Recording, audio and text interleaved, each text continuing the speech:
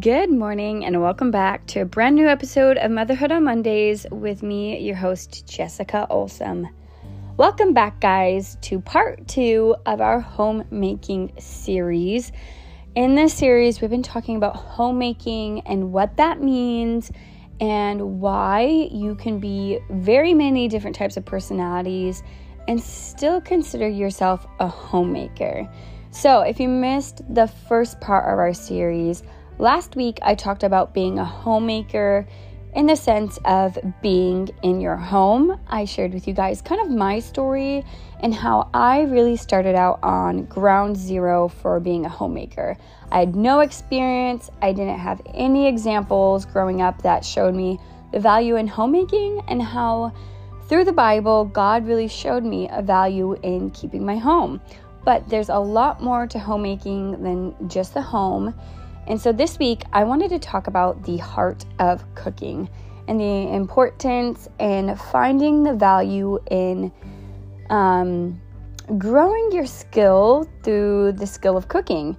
And so I really wanted to just share where my experience in cooking started and where my mind was and how God has grown me over the years to love cooking and love the ministry that it can provide for people, and to just also see it as something that's worth my time in perfecting and getting better at. So let's jump into it. Well, good morning, guys. I am so excited for today's podcast, and I'm also really excited because I have shared over the last 3 kind of weeks how I've been on some medication for my vocal cords, and I'm finally all done with my medication. I am feeling a lot better, and I'm really hoping this sticks and that it's all dealt with. If you didn't know, I've been dealing with just losing my voice constantly over the last year, and so they thought it was strep, and it wasn't strep, and so they put me on, they basically treated it like strep, so like a bacterial infection. So I'm so excited to have my voice this week because a couple weeks ago, my podcast, my voice sounded completely different. But anyways, back to brass tacks and doorknobs, cooking food. I know that this probably seems like a really simple topic to maybe talk about, and like maybe there's not a lot to go into it. But I feel like there are, so many different personalities when it comes to women and our perspectives on cooking. I didn't grow up with really home-cooked meals in my home. It was oftentimes like large TV meals, and part of that was because we were poor, and so my mom would always go to the grocery outlet. And for my mom's credit, I want to be clear as I talk, about my mom and my family and my background, that my parents are not obviously perfect, but they did the best that they could with what they knew. And now, by the grace of God, I am in a different situation and I get to provide different foods for my kids. But growing up, home-cooked meals was not something I saw. So my cooking skills were pretty much null when I got married. I cooked for myself. I had basic cooking skills when I moved out. I could make spaghetti, and it didn't stop me from trying to cook, but my cooking skills were pretty slim. So growing up, let's go back to the very beginning. Growing up, cooking is not really something I saw done from scratch, nor was it something that was ever really an exciting thing. Cooking meals weren't exciting. We had to fend for ourselves a lot of the time because my mom was often nursing or dealing with a different baby.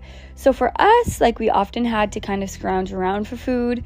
I think food security and kids having access to food that is healthy, or even just having access to food, is such an important thing, because I did not grow up with food security or set meal times, although my parents tried.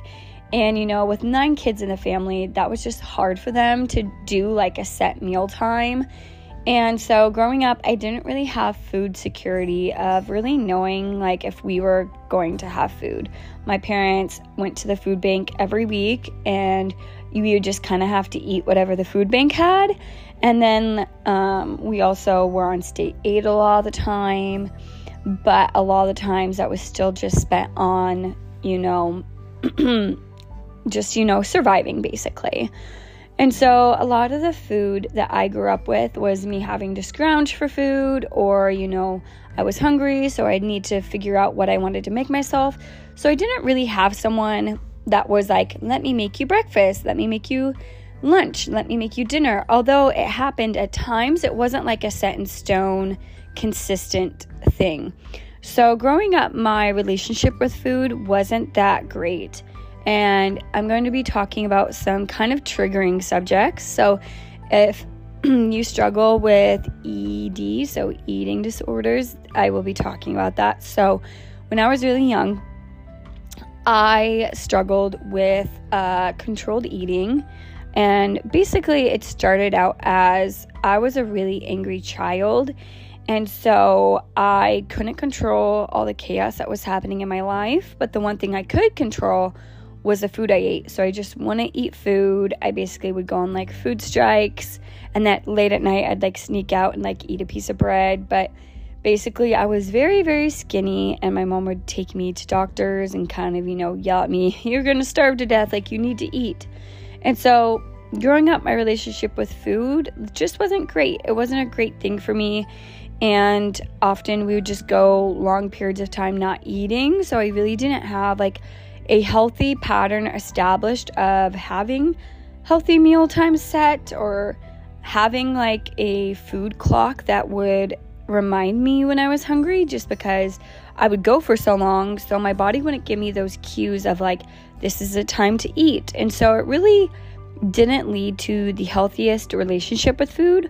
Although I loved food, it just wasn't a healthy thing growing up for me. I also didn't really have food prep skills taught to me, so like chopping vegetables, or how to the different scientific parts of baking wasn't ever really explained. And like we would make things occasionally together, but it wasn't food and cooking and teaching how to cook. Those were not things that were purposely or intentionally taught to me growing up.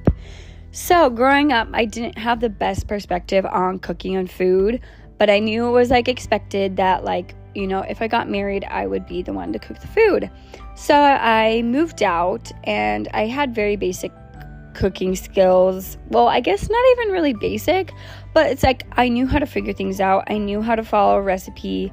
So I'd be like bagels, like obviously very basic things. I can make myself toast, bagels. I know how to make spaghetti. I know how to make mac and cheese. I know how to cook food from a can, but I didn't know how to dice an onion. I didn't know how to like cut different vegetables, or what like julienning a carrot would be. Just like all those things about cooking, I just didn't know. So when me and my husband got married, I of course wanted to like make the food and make the meals, but I didn't necessarily see cooking as like, oh, I love this. It was more so just like, this is what I do because I'm the wife and I'm supposed to do it.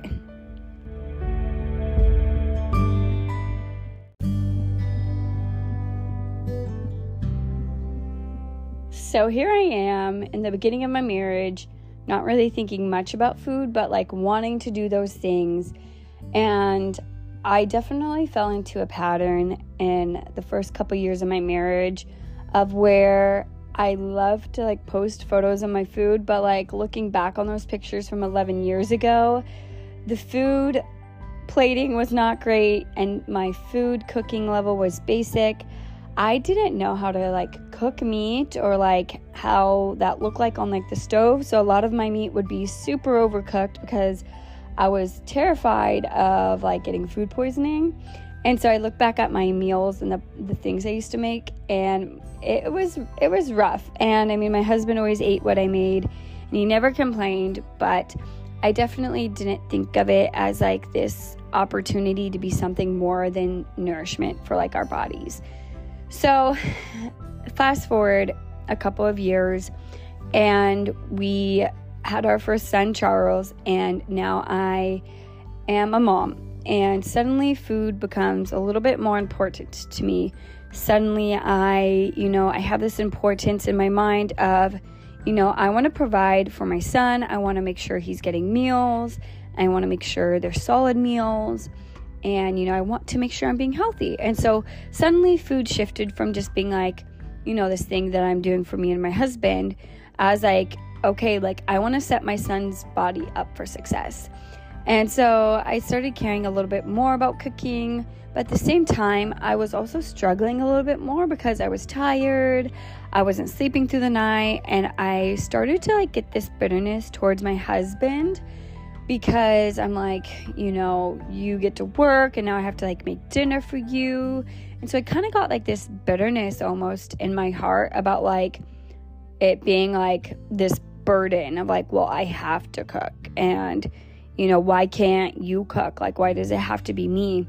And so I was trying really hard to cook better for my son, Charles, but at the same time, having kind of an attitude with my husband. And so that was not good.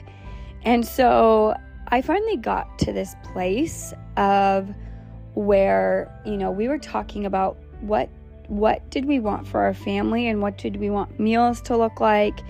And, I dived into a lot of studying and I found, there's so much research out there on this. And something that Thomas and I realized that is kind of like this dying culture in America is that the dining room of homes are often neglected.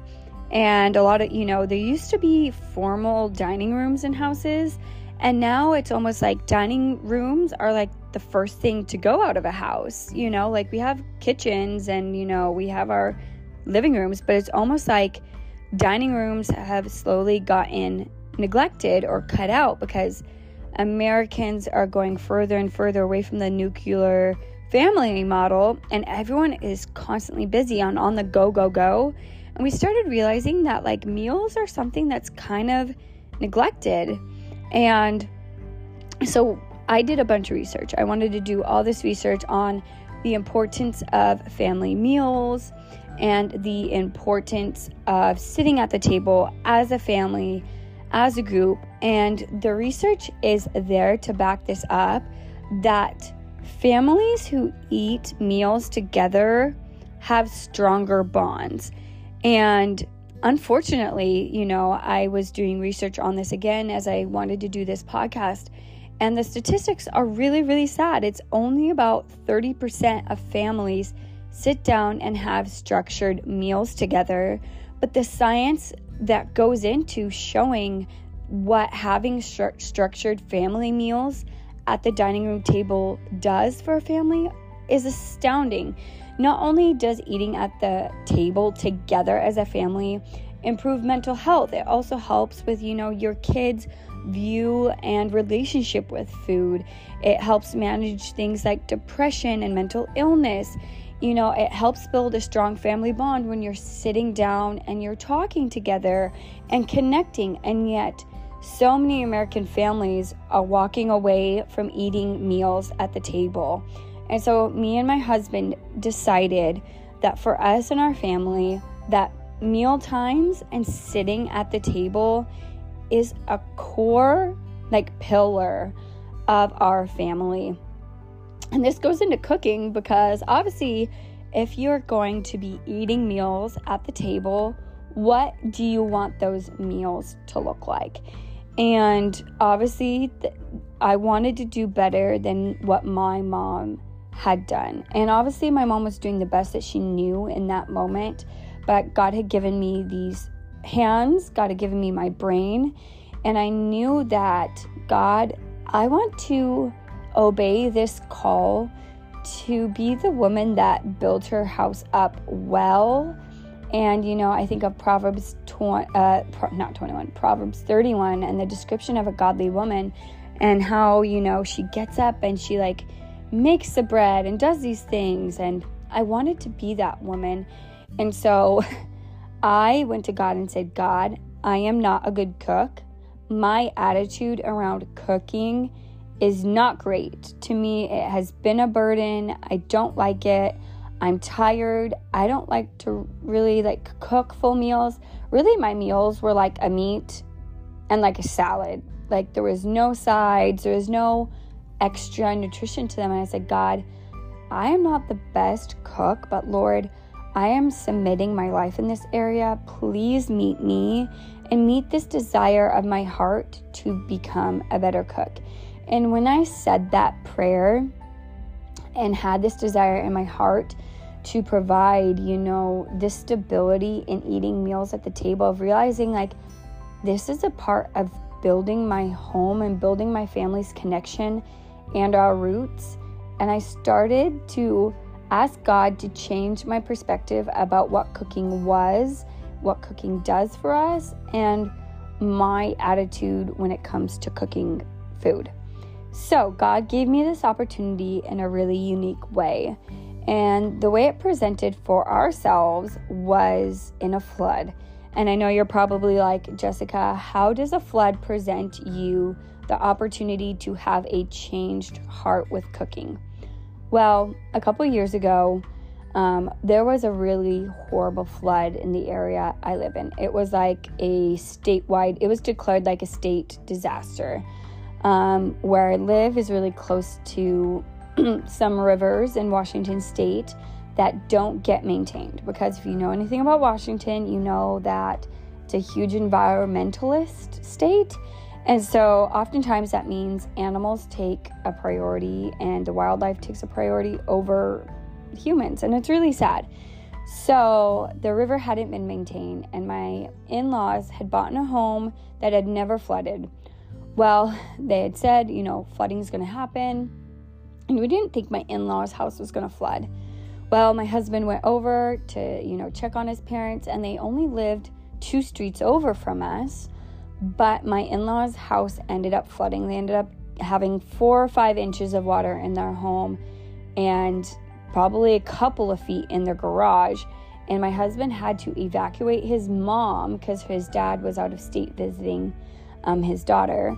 And he had to evacuate his mom to come to our house, which our street was the only street that didn't flood. We're in our old house was in a unique place. We had maybe a pond of water in our driveway, but our home did not flood. And my in-laws' house flooded, and they were displaced in their home. And so what ended up happening was God presented me this opportunity to be the hands and feet of Christ, and we started inviting my in-laws over to our home for dinner. And I don't know why this struck making meals different for me, but I was like, okay, Jessica, your salad and meat is not cutting it anymore. And obviously, my in-laws would have been happy with any food, but I was like, I want to bless them. They've just been through such a horrible thing. I want to bless them with a wonderful meal. And so I started digging into cooking. I started digging into different recipes that were outside of my normal comfort zone and pushing myself to learn new cooking skills. And I really did feel like Ruth in this setting of, not Ruth, maybe I'm thinking of Naomi and Ruth, of serving my in-laws in this way of where they had just lost their home and they were displaced from their home for over a year. And I remember just being like, God, this is such a great opportunity to serve them. And I don't know why it took my in-laws coming into my home to change my perspective on cooking, but they would come over and I started learning what a full meal looked like, more than just a bag salad, so I was making, a couple different vegetable sides and, doing a fruit and doing a full meal instead of just a chicken breast and a salad, which I know a lot of people would argue that's a meal. But I started cooking these big, whole, hearty dinner meals and having my in-laws come into our home and us all sitting down as a big family with my in-laws, grandma and grandpa. It was such a blessing to me. Not only was I getting to bless them in this really hard time they were going through, but God started developing my love of cooking as a source of being a blessing and being a ministry opportunity. And so often I just thought about cooking as this nourishment just for our bodies, but it became more than that for me. It was my in-laws are getting to come in and lay down their burdens, and you can do that with food. And it might seem like the simplest revelation to many of you, but for me, that was something that I was never shown growing up. It was never a ministry. It was never something that could be joyful. And so God showed me that this is such an amazing way to love people, more than just like the bare minimum of like, here you go, I cooked you something that'll sustain you. It was bringing joy to people's spirits. It was bringing life to them, and it was showing them Christ and Christ's goodness to them through me cooking. And it just really brought back the importance of doing things for Christ well, and making me realize that my perspective of food and doing cooking for God's glory, how I had not thought about that as an area that I could submit to Christ in glory, but how I could change my perspective and, thrive in my cooking abilities, and that could be a way to bring God glory. So it might seem like the simplest switch, but for me, it really became about food is a ministry opportunity, and it is a chance and an opportunity to show the glory of God to people that might not get to see that outside of our homes and outside of our kitchens. It used to be this thing of where it was like a burden or an annoyance of, okay, like I'm going to go to the grocery store and I'm just going to buy what's ever there so that I don't have to cook a meal, to now being like, I get to put thought and purpose into cooking this meal, and I get to be a blessing, and I get to use cooking food and developing my skill of cooking to be a mission field. And so often we think that we don't have a mission field as moms or as women's, or like, we're like, I'm just a stay-at-home mom. But even something as seemingly small as cooking can be a mission field. And so now God has planted this seed in my heart for loving to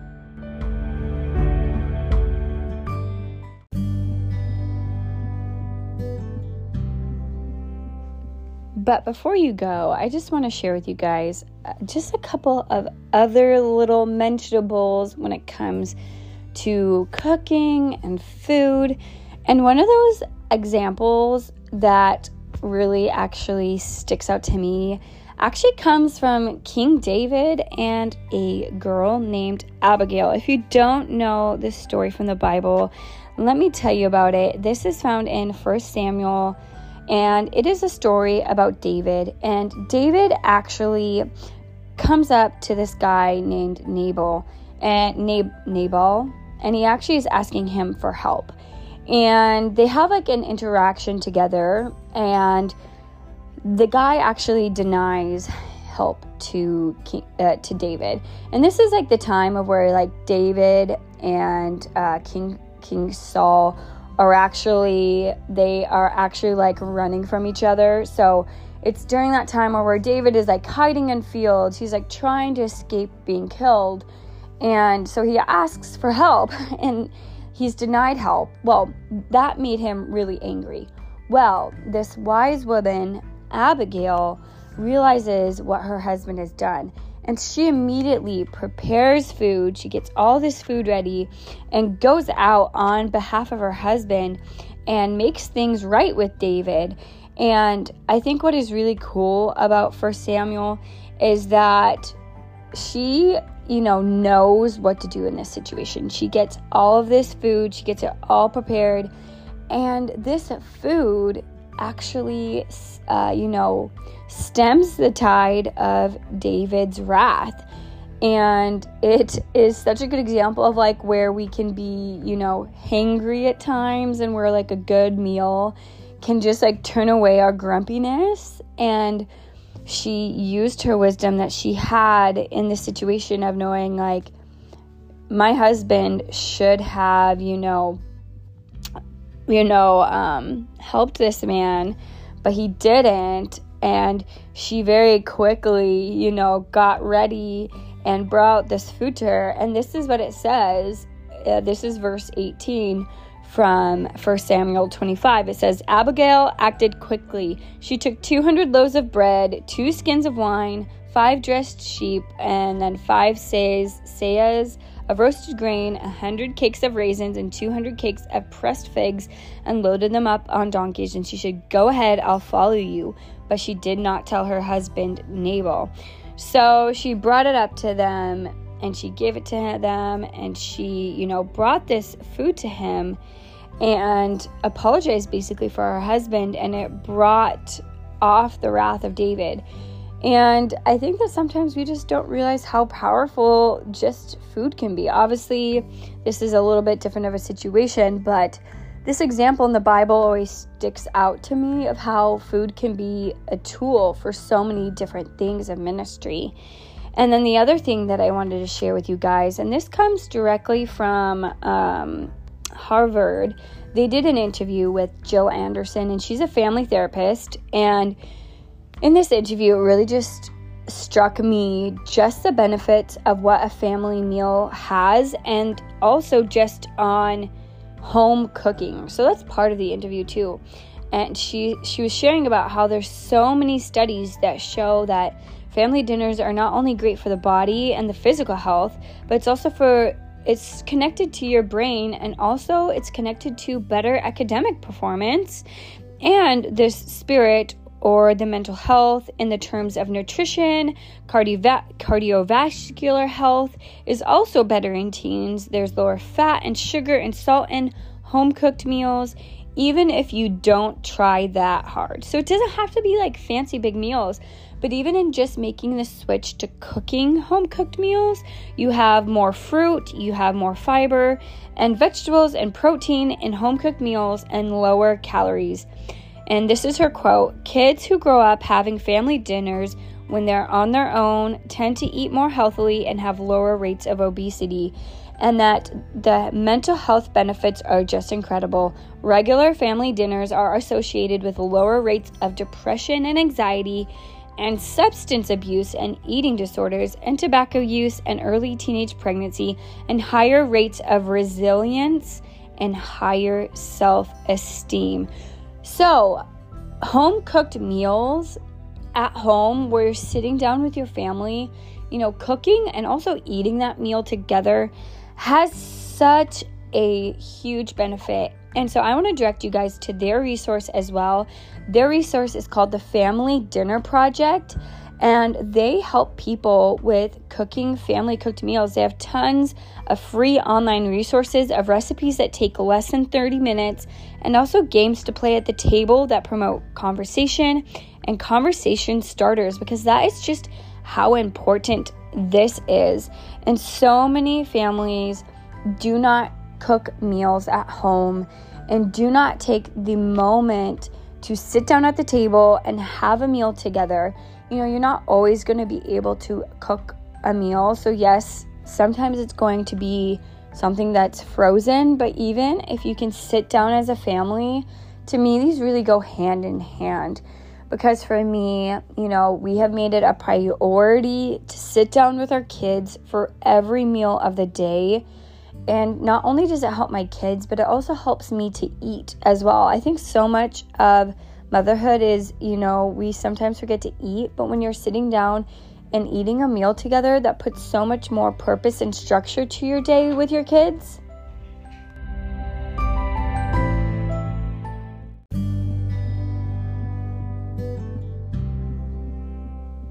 Now, the thing I love most about my journey is that my journey when it came to homemaking and cooking was I literally was at the lowest level of any skills that you can enter into the homemaking community with.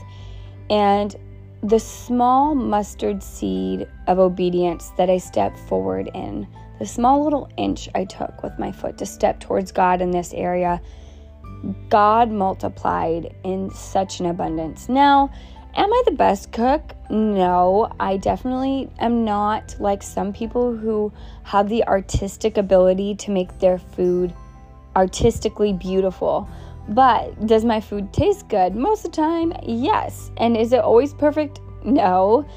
but I feel like you can almost taste a difference in food that is prepared with a joyful, willing heart versus a angry, annoyed heart. And, that doesn't mean that I don't always make chicken nuggets or that I don't make a frozen pizza. Like tonight, I am definitely making frozen pizza for dinner. But my attitude has been shifted a lot about food and cooking. And I just want to encourage you that if you're like me and you're like, I'm a horrible cook, I burn everything. I just want to encourage you. There have been many a times that I have burnt food, and there's been many a times that I've ruined a recipe by not seasoning it, or it hasn't turned out how I wanted because I don't know how to cook the meat. I want to encourage you that you can learn how to be a better cook. And a lot of the times these things are simply practice, practice, practice. They say it takes about 10,000 hours to become an expert in something. And so often we just get really discouraged when it comes to cooking, so we just quit. And, for me, I had to learn how to chop vegetables. And for me, the person that I sought out to teach me how to cook was my mother-in-law. I have an amazing mother-in-law. She's always cooked for her family.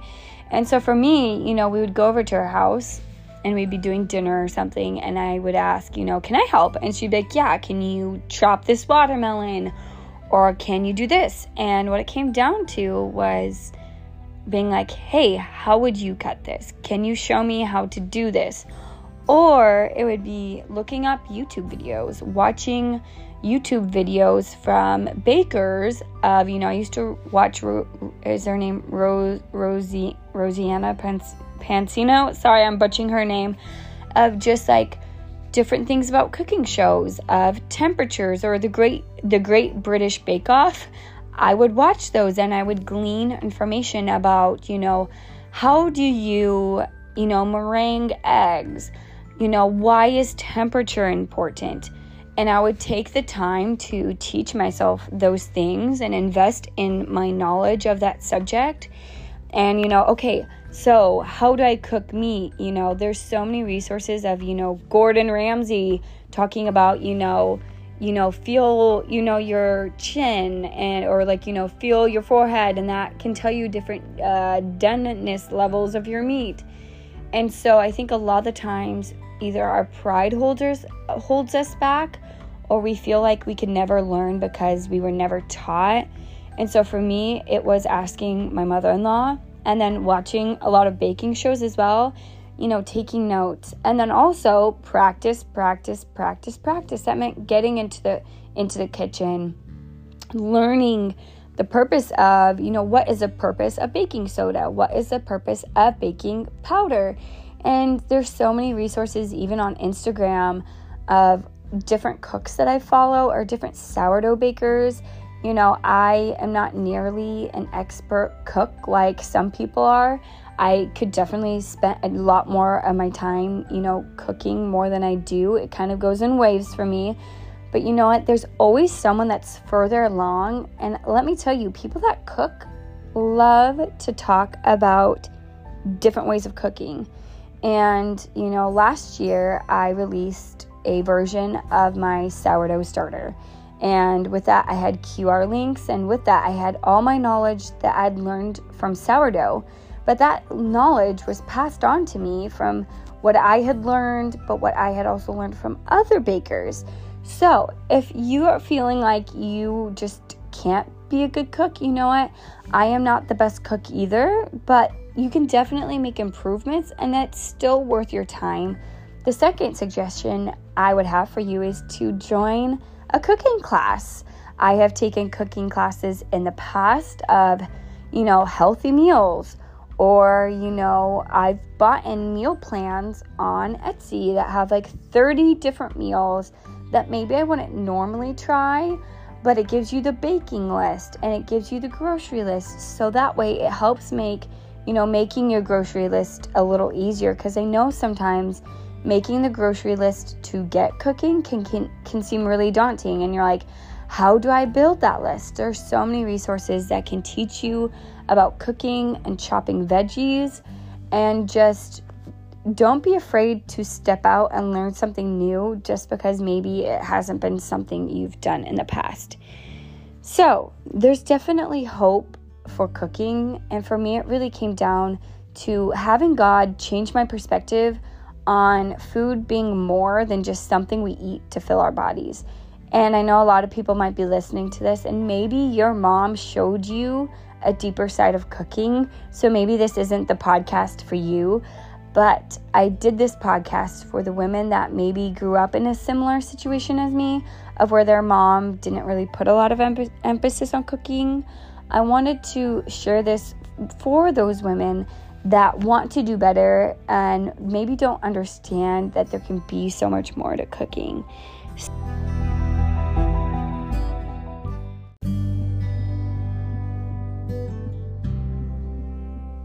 Really, if you cannot see how amazing the benefits are of just cooking a simple meal at home and eating it together, there's so many benefits. And that's just one article. There's so many articles that just show how good it is for children to sit at a table and eat a meal together. And for me, I definitely can see where not eating a home-cooked meal together, how that affected me as a teen. I had a horrible relationship with food.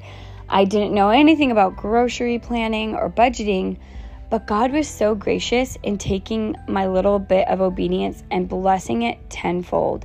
And so not only do I just want to encourage you to see cooking as a mission field and part of glorifying God, but also just see it practically as the good things that you're providing your kids with. You're providing them with stability, and you're helping them not only, have that stability, but so often the world says that family is just a group of individuals that are all doing individualistic things.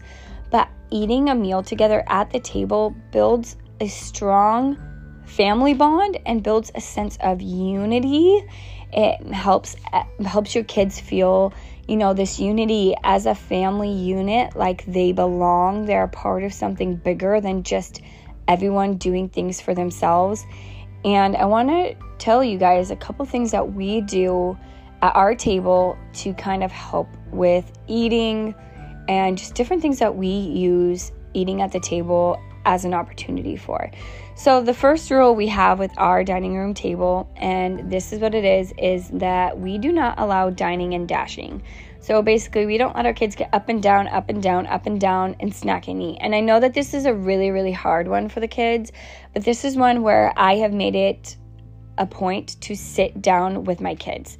Sit down with your kids while you eat the meal. We're not always able to do this perfectly, but it's imperative that if you can, put your tasks in the kitchen to the side for a little while, and don't let your kids dine and dash. It really helps. We need to set this good example of what eating a meal looks like. And so many parents are like, the only way my kids will eat is if we dine and dash.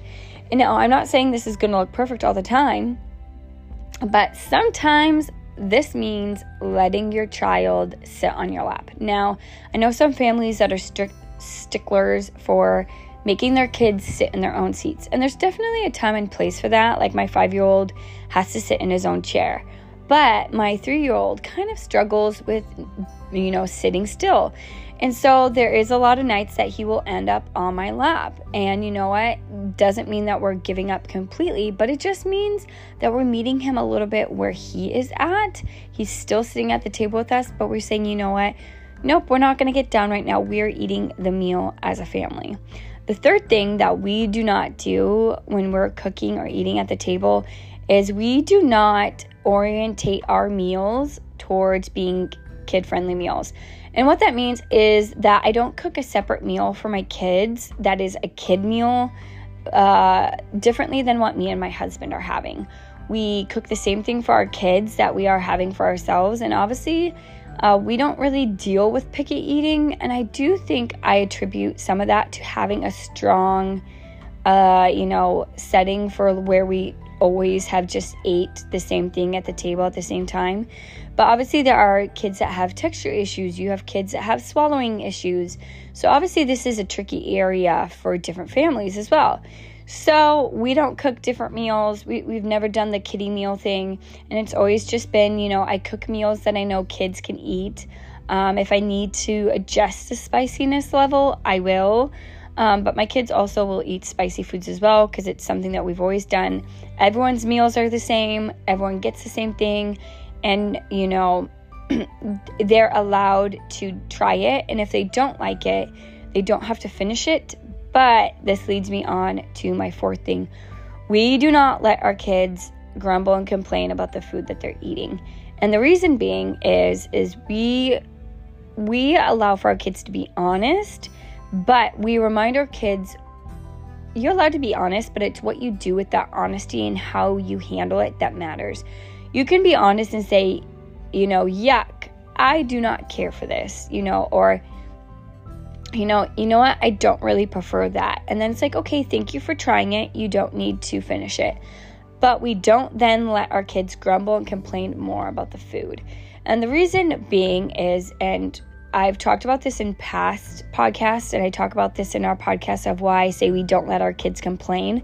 Part of it leads back to the Israelites. Grumbling and complaining never leads to more contentment. It always leads to more distrust and more unbelief that God has not provided for us perfectly.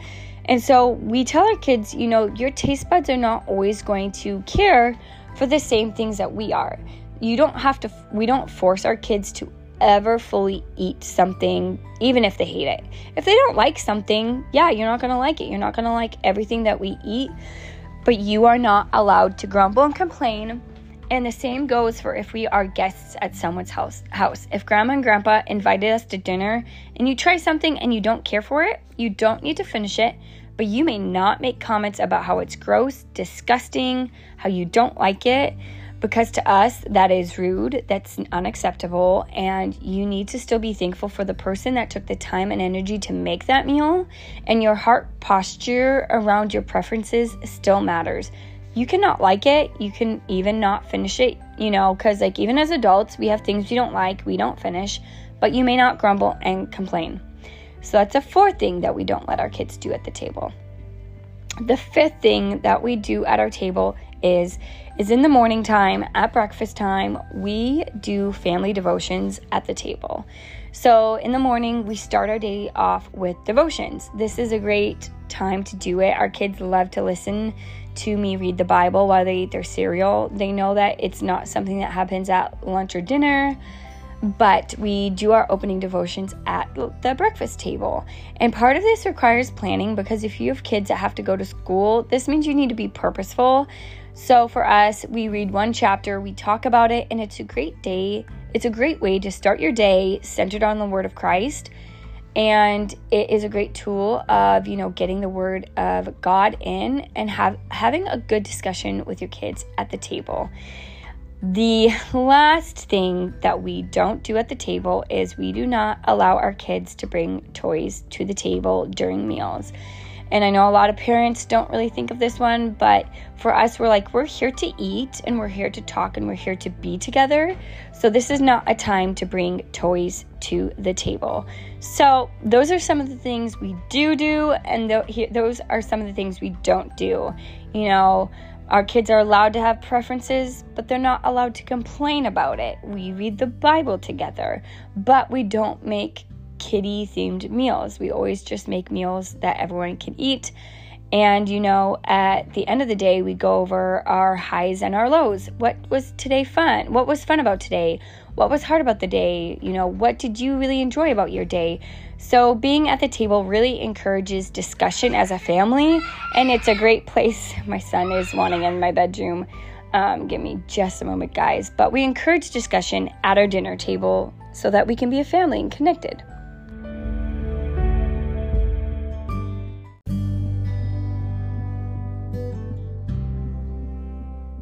So guys, that is our podcast, and that is our second part of our series about homemaking. of why cooking is such a wonderful opportunity to not only serve your family, but use it as a mission field to reach the people in your life with just a touch of God's love for them through spending time in purposefulness and perfecting your craft as a cook and as a mom or as a friend, and using the skills of your hands that God has given you for His glory. You know, part of the huge reason that I wanted to be a good cook was I was telling my husband that when our kids move out, I want my kids to know that they can always come home for a free meal, you know, especially as a college student. When you're broke and you're poor, when you have a mom that cooks really well, that texts you that says, hey, want to come over for dinner? You're like, yes, I do, because that's a free meal I don't want to cook for. And you know, I want to be that mom that makes those delicious cookies because I want my kids to say, hey, friends, come over. My mom's going to make us amazing snacks. I want to be the mom that uses my hands for the glory of God, that, you know, long after my kids leave, have these fond memories of their mom loving them through yummy, delicious food, and just know that they are loved through, you know, this ability God is giving to me with my hands that literally started without even knowing how to chop an onion. I've said it so many times, to now feeling confident with recipes, but all it took was a little bit of trust in God and obedience and being willing to learn new things through trial and error and practice. So guys, that's today's episode. I'm going to pray for you guys before we go. Dear Jesus, thank you so much for our wonderful children and that we get to provide food for them through our hands. Help us to see the purpose and the ministry through cooking, and help us to be moms that have a heart that loves the ministry that cooking gives us. For any mom that just feels like she's a bad cook, please encourage her that you can always learn new things. And in Jesus' name, amen. Well, guys, that's today's episode. But a little bonus tidbit, if you want to find some really cool recipes that are new to you, I want to encourage you, go over to my Instagram and follow me at refinedxpurpose. And wow, guys, it is loud here. And I am sharing brand new recipes this week on my Instagram that are new recipes you can try and different meals that you can try for your family. So if you're needing breakfast ideas, lunch ideas, or even dinner ideas, I'm going to be sharing those all over on my Instagram. And yeah, that's my little bonus tidbit for you guys, is that if you need recipes, head over to my Instagram. I have a whole highlight, and I'm going to be sharing more and more recipes every week with you guys. So I'll see you guys next time. Thanks for joining me with the chaos that is sometimes having boys in my house, and I'll see you guys next week.